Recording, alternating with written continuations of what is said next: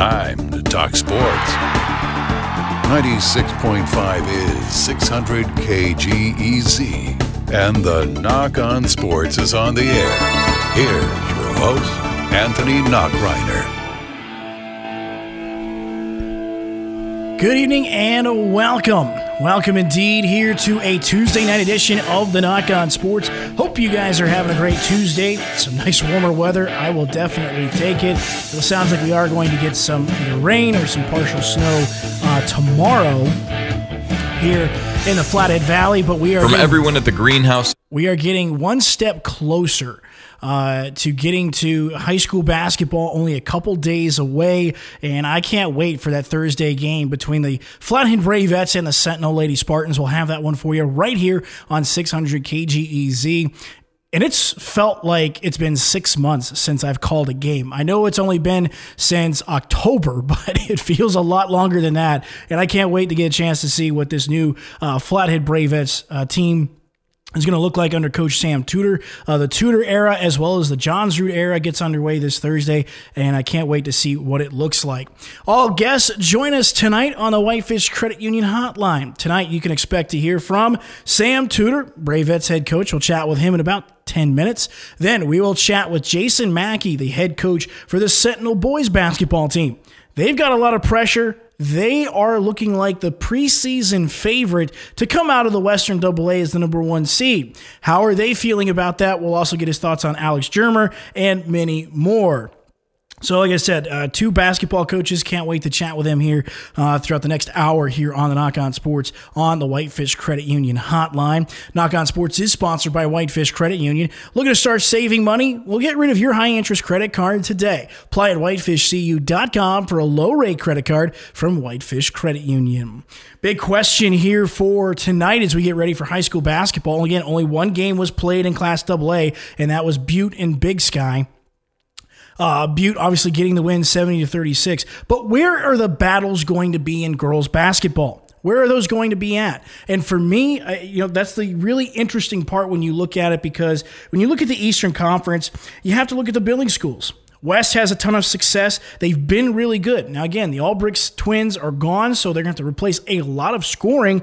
But at the same time, Billings Senior and Skyview have some pieces coming back to their program that I think are going to make them really dangerous. When I look at the Eastern Conference, I don't necessarily think it's completely wide open. I think there's going to be somebody that takes a dominating stance in that conference, but I really, really believe that I think anybody can win this thing. I think, you look at Bozeman, Addie Ekstrom, one of the top players coming back. She can definitely, I think, will Bozeman to possibly being an Eastern Conference champion. I just think the Eastern Conference right now, Great Falls, they've got some pieces back. CMR did graduate a lot of their scoring from a year ago, along with the rebounding. So what do they have coming back? Could be really interesting for Coach Crosby's crew, but I just look at the Eastern Conference as a very, very interesting conference, considering the fact you just don't know what to expect out of those Eastern Conference teams. When you look at the Western Conference, it's pretty clear who the favorite is. Obviously, it's the Capital Bruins. Obviously, Danny Barch, Paige Barch. Just starting with those two players who are all-state players. Paige as well, Gatorade Player of the Year. Already won a state championship in volleyball. So this team is going to be the clear-cut favorite, at least in their preseason. Now, with Capital, it's not just them and everybody else. Obviously, the Hellgate Lady Knights, well, they've beaten Capital. They know what that's like. They took them down last season. And so the Hellgate Lady Knights are going to look like, at least in the preseason, the clear-cut challenger. The Hellgate Lady Knights are going to be tough, obviously, with Saylor, Heafy, and many others. Coville leads in shot blocks for the Hellgate Knights and was one of the top players in that category last season in girls basketball. So Hellgate is going to look like the clear-cut challenger to try and knock off Capital. Now, I put those two teams in Tier 1, just in terms of you're ranking and tiering the Western AA Conference in terms of girls basketball, because those two teams we know are going to be really good. Outside of injuries, it's really going to be tough to imagine that these two teams don't make the state playoffs as home seeds, as possible 1 or 2 seeds when we do get to the postseason.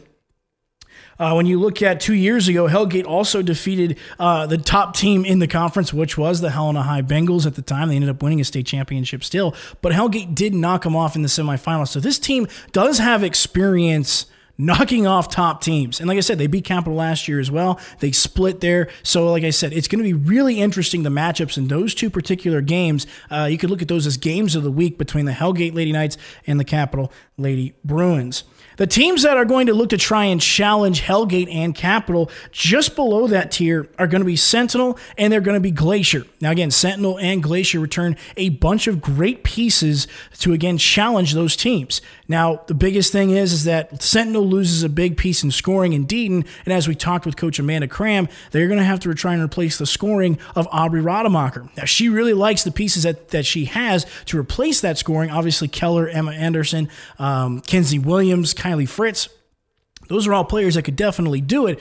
But again, we're just going to have to see what happens Thursday and Saturday and as the season progresses. And until we see that develop, I think that's why I put Glacier and Sentinel just below that tier of Capital and Hellgate. Now, this is where things get really interesting because these are the wild cards. Butte lost a lot to graduation, but they do have a very good scorer in Mackenzie Tutty. You look at Flathead, they've got a ton back, a lot of experience with a lot of young players. They got some veterans that I think are going to step up as well. But Flathead's in that wild card mix with Coach Sam Tudor. What are they going to bring to the table? Then you look at the Helena High Bengals, only a year removed from winning 3 consecutive state championships in girls basketball. No longer the head coach is Eric Peterson. Dudek steps in. So what kind of team is Helena High going to have? And from what I've been hearing, it sounds like they could have a possible young team for the Helena High Bengals. And so, like I said, that's why I think I don't know for sure what this team is going to have, but that's why I grouped these 3 teams together in terms of, okay, these are the wild cards, because until we really know what the hierarchy is for these teams in girls basketball and how they match up with the other teams that are at the top, we just don't know how they're going to factor into the playoff race. Then you look at Big Sky.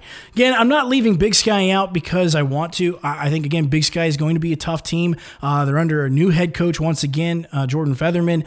They're rebuilding the culture. It's essentially rebuilding that entire program from the foundations up. And so, like I said, I think for the Big Sky girls basketball team, what they're going to try and do, and obviously tough outing this past weekend against Butte, but I think the biggest thing for them first is we need to see Big Sky, 1, able to score, and 2, able to get closer to teams and get more competitive games. And until we see then, I just can't put Big Sky up there yet. Again, I'm hoping for it. I don't like seeing programs at the bottom. I know, when we talk about conference standings, there's always got to be one team at the bottom, but Big Sky's been there a while, and so I'm hoping that they can get it turned around and be a more competitive ball club, because again, competitive ball clubs in the Western AA Conference just make games that much more exciting. But for Big Sky, I just have them as a team that's in rebuild mode and rebuilding the culture and what they want to be, an identity of that program. So the real battle here, again, like I said earlier, I think Capital, I think Hellgate are going to be teams that are going to get home seeds because they're just that good. Outside of injuries, barring this team,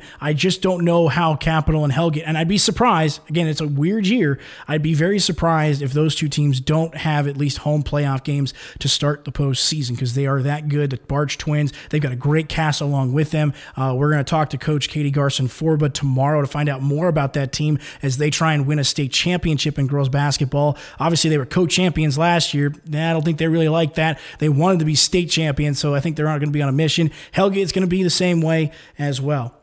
So when I look at where the battles are going to be, and in particular for Flathead and Glacier, our 2 local teams, for me, it's going to be the matchups against the Sentinels, against the Buttes, and against the Helenas. Those are going to be critical games. Now, again, if Flathead or Glacier can steal a game from Hellgate or get a game against Capital, split that season series, that's huge. But I think where Glacier and Flathead, if they're going to make movement to be a home playoff team when we get to that point in March and late February, these games are critical for them in the matchups of, okay, they've got to be able to beat Butte, they've got to be able to beat Sentinel, and they have to be able to beat Helena. They've got to win those matchups. And then, like I said, try and steal a game from Hellgate, try and steal a game from Capital.